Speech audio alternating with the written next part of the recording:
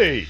We are back. Great to have him. Haven't spoken in a while. He's the fine provost of Kean University. We're talking Dr. David Birdsell. Nice enough to give us a couple of minutes on this very busy Friday morning. Sir, how are you? How you been? All right?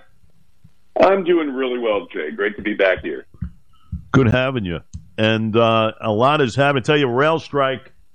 You know, you talk about economic ruins, what could have been the averting of a strike, Congress, the Senate, as to the president's desk.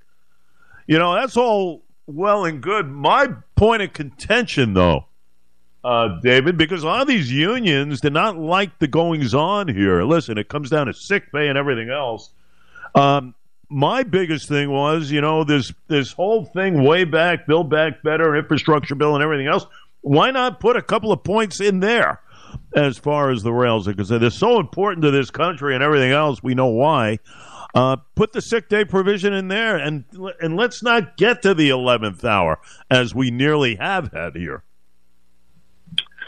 Well, it could have been done.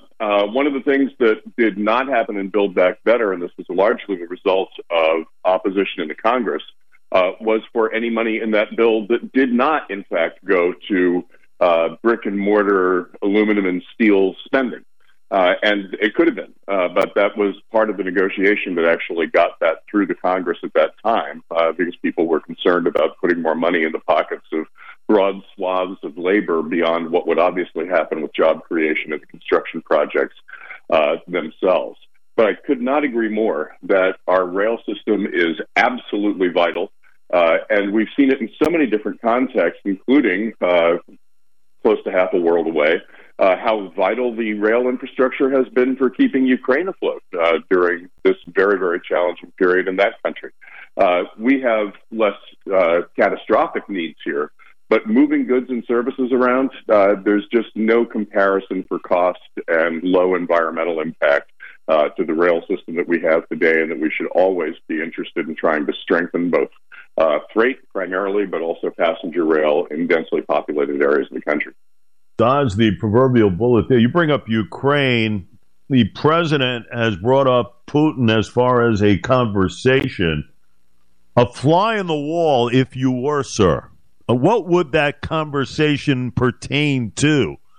You know, we're almost 10 months into this war.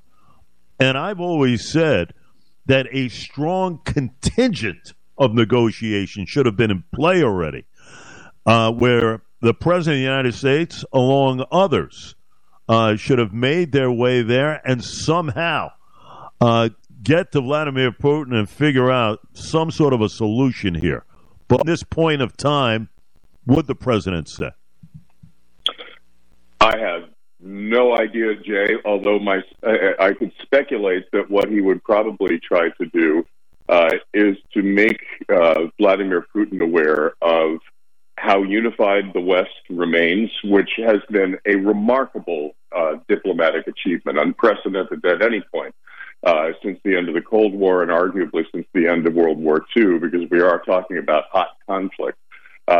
And a great surprise to planners on both sides of this conflict. But it's been successful. And I suspect that he also wants to get a sense directly of Putin's frame of mind. There are a number of people who have commented, obviously almost all of them from a great distance, on Putin's mental state, how isolated he may be from sources of information that contradict his own narratives about what should happen and what is in fact happening on the ground. And this, I don't have any expectation that such a thing might be successful, but it might be in persuading him to pay attention to external sources, much less Western external sources. But it could well be an opportunity to try to figure out his state of mind. The difficulty with a negotiated solution at this stage is how to avoid giving Russia at least a partial victory by ceding the Donetsk and Luhansk oblasts that they've occupied since 2014, or the Crimean Peninsula, to Russia, essentially rewarding them for their aggression, even while forestalling aggression in the other segments of Ukraine, something that the Ukrainians themselves are violently opposed to at this point in time for understandable reasons. The other question is, how good is the man's word at this point? You do remember that right up until February 23rd, he was insisting that he had no intention of invading Ukraine. And what the Ukrainians are concerned about, again, very understandably, is that a negotiated agreement is nothing more than a lull in the fighting so that they can replenish their now badly depleted forces, both in terms of personnel and in terms of munitions. So those are the major hurdles to get over. And one other thing that President Biden may be thinking about with the possibility of a conversation, which he has said right now is a possibility that he's not willing to schedule, he's just beginning to float the idea, is to see if Russia would be willing to withdraw entirely from the territory of what had been Ukraine prior to 2014. I can't imagine that Russia would be willing to do that, but that may be something that he begins to explore in exchange for some kind of more rapid rehabilitation and return to good graces in the international economic community, because that's truly meaningful for a country that at this point is beginning in a very serious and sustained way to feel the bite of sanctions and other retaliatory actions on the part of the West against Russia for this invasion. It seems like an eternity ago when it all evolved around NATO and Ukraine joining them, and of course Russia taking exception to that. It seems like an eternity ago. But if I was the president, I would emphasize the fact that we are going to keep training Ukrainian forces. We are going to keep feeding them the necessary weaponry, and we're not going to stop. So, Vladimir, what is the end game here? What do you want? And I would emphasize the fact that you made your point. You have taken over territory. What more is there? More innocent lives to be lost, Mr. President Putin? What is your end game? I mean, I would get down to the nuts and bolts as far as that is concerned, David Birdsell. Well, absolutely. And this is the way that a rational leader would look at that project. But we know, because he's written about it himself and published the papers, that Vladimir Putin is committed to the restoration of a glorious Russian empire, that he takes as his inspiration Tsar Peter the Great, who started his Russian empire in Putin's own hometown of St. Petersburg. That's the challenge. There's this sort of ethnicized, racialized notion of a great Russian dominion that should be the rightful imperial, and they use that word, imperial power in Central Asia and in Eastern Europe, and that justifies these military actions. And you have even louder, angrier, more ambitious rhetoric coming from the very substantial war hawk blogosphere in Russia, urging the President Putin to stay the course and achieve those goals on behalf of the Russian people. So there is a framework. It's a kind of crazy framework, but there is a framework that would argue against any kind of reconciliation with the West. And it has serious implications for Putin's ability to hold on to power in his country. And that's one of the parallel narratives going on here. How long can the blatant incompetence of the Russian forces, which of course ultimately load right up to Vladimir Putin's doorstep, and their inability to effectively attack a much smaller country, or at least to attack in ways that actually lead to sustainable territorial gains. These are humiliating reversals for a leader, and for people who do believe in that greater Russian empire, it's a pretty clear indication that this is not the person who's going to be able to make that dream a reality, even if we stipulate here in the West that it's a crazy reality and nothing that anybody can ever legitimately aspire to achieving. Question, David Birdsell with us. That brings us to China and the president's meeting with Xi in Bali. David, a couple of weeks ago, you wonder what good came out of it, outside of the fact of Indonesia getting rid of coal and everything else. I mean, come on. And $20 billion, I might add, into that whole project. So, in essence, you look at what's going on with China right now with all these protests left and right, the massive restrictions, although let up somewhat now over the last day or so regarding COVID there. And people are turning on Xi, I mean, we're seeing something here that you have seen kind of a seismic shift. Oh, you go back to Tiananmen Square, it was pointed out to me a couple of days ago, back in 1989. But you are seeing right now, especially in Iran, what's happening in the World Cup stage in Qatar with their national soccer team and everything else, not citing the national anthem. That's a whole nother story. But you're looking at something here in China here where people are really kind of sounding off, holding up those blank pieces of paper as far as expression, but they can't, so to speak. And you wonder of how Xi is kind of going about his business there, third term, just elected. You wonder if something could be in jeopardy there, but very interesting times right now as far as China and our relationship with them. It's a fascinating time and a very volatile and difficult time. There's no question that this has been a head-snapping reversal. It was just mid-October when President Xi was installed for an unprecedented, since Mao Zedong himself, third term as president and party chair, and apparently planning on keeping that position for life. And then 1 month later, we find ourselves in this situation. Taking all the examples together that you just talked about, 10 months ago, 12 months ago, we were all talking about the enormous success of authoritarians in pursuing their goals and the way that they seem to be pasting the West again and again and gaining not only territorially, economically, but appearing to get the upper hand in a variety of areas with their own people in their own countries. And I always have to put an asterisk here that whatever poll is conducted in Russia, whatever poll is conducted in the People's Republic of China, you have to take with a grain of salt, because people know that their answers are not, in fact, secure, and they will be punished for opposing the regime. But all that said, you flip the script completely when you come to the beginning of December in 2022, that the authoritarian regimes are proven to be fragile, to be very seriously challenged when it comes to decision-making, since nobody can offer different points of view past a certain phase, and that window of actual deliberation has narrowed in China from quite a wide band, and I was able to see this up close and personal during the Hu Jintao regime there in China, and now in the transition to Xi since 2014, narrowing and narrowing and narrowing that available space for conversation. And the decisions have been poor, one would argue.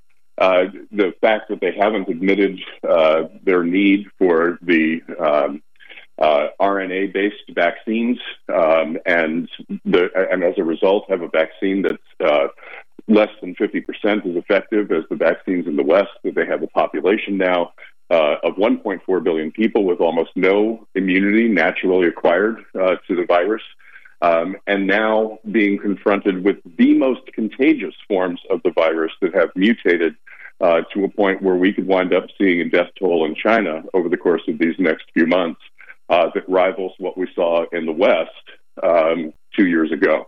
So this is a perilous moment. But at the same time, China has been very effectively building up its military. And though it doesn't receive a lot of press attention, the national defense strategy is very clear and issued even on the cusp of the Russian invasion of Ukraine. Identifies clearly that China is at the center of the U.S. security concerns.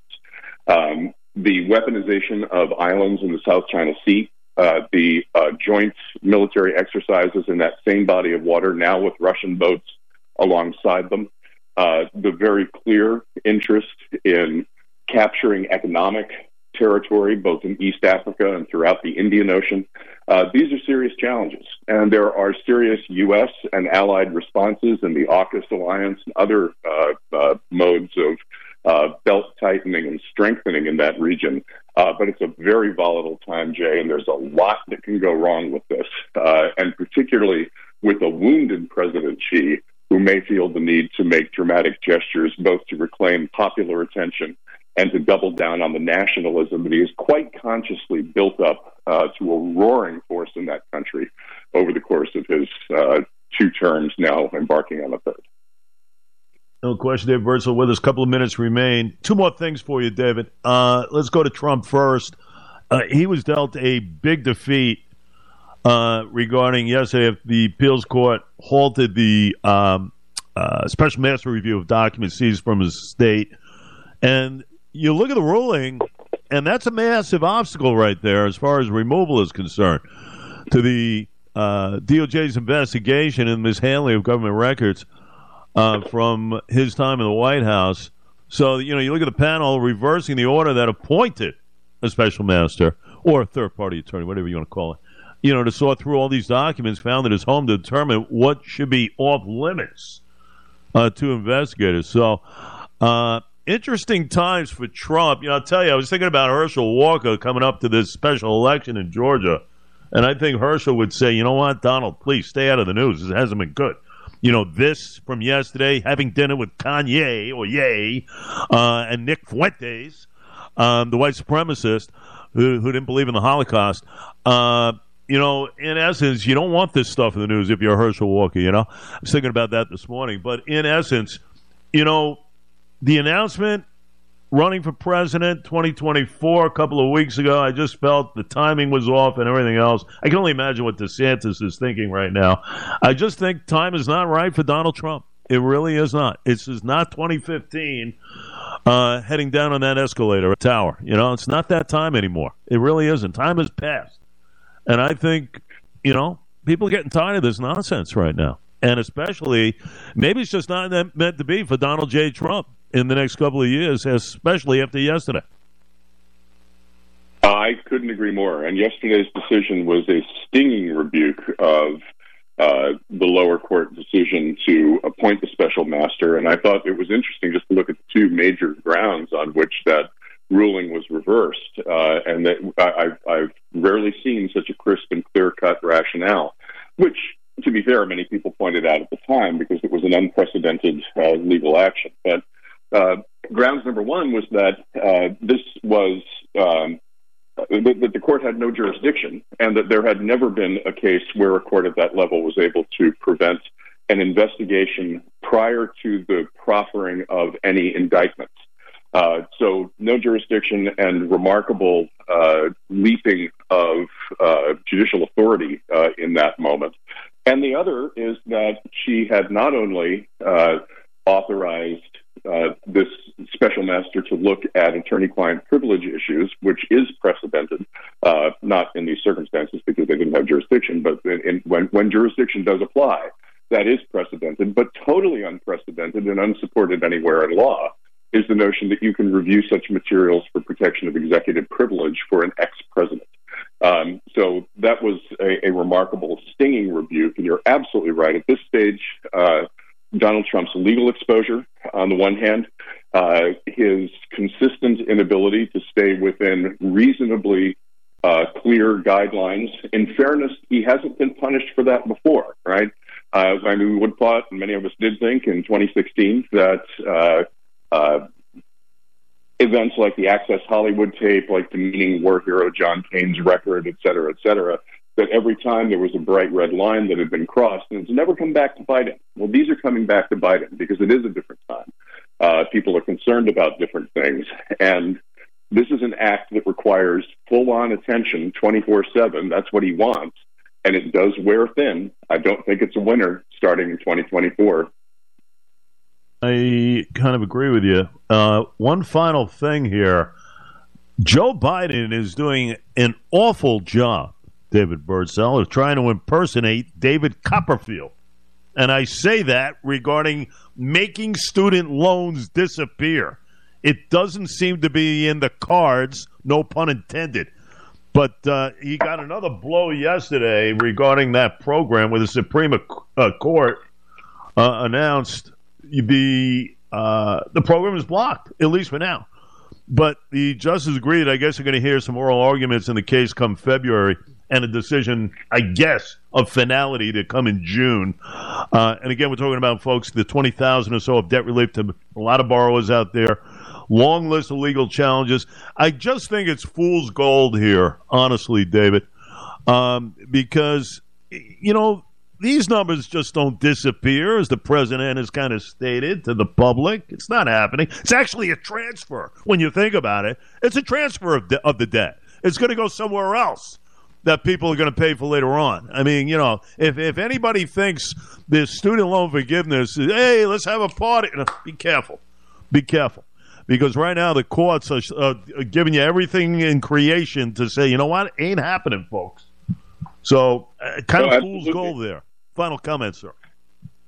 Sure. I mean, what the Supreme Court refused to do yesterday was to stay the ruling of the lower courts as they contemplate their own review of this action. But it's exactly as you say. What the courts are finding consistently is that this is, at base, a spending program achieved through executive action, and that is illegitimate because the power of the purse is vested with the Congress. And so that, and I expect the Supreme Court to come out with a supporting decision come February or whatever time after the February deliberations that they render a judgment in the case.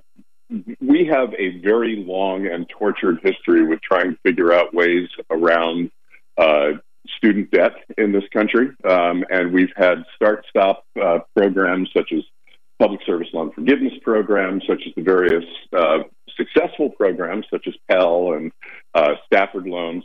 But it's still the case that if you are getting a loan as an individual to pay for your education, you are paying more for that loan than you would for your auto loan, for your mortgage, for some lower rate credit cards. And that's true even of government-sponsored loans, which is crazy. So there are ways to make this work for people that do not feed the national debt. There are ways to make this work for people, particularly those going forward, that would be fair and just.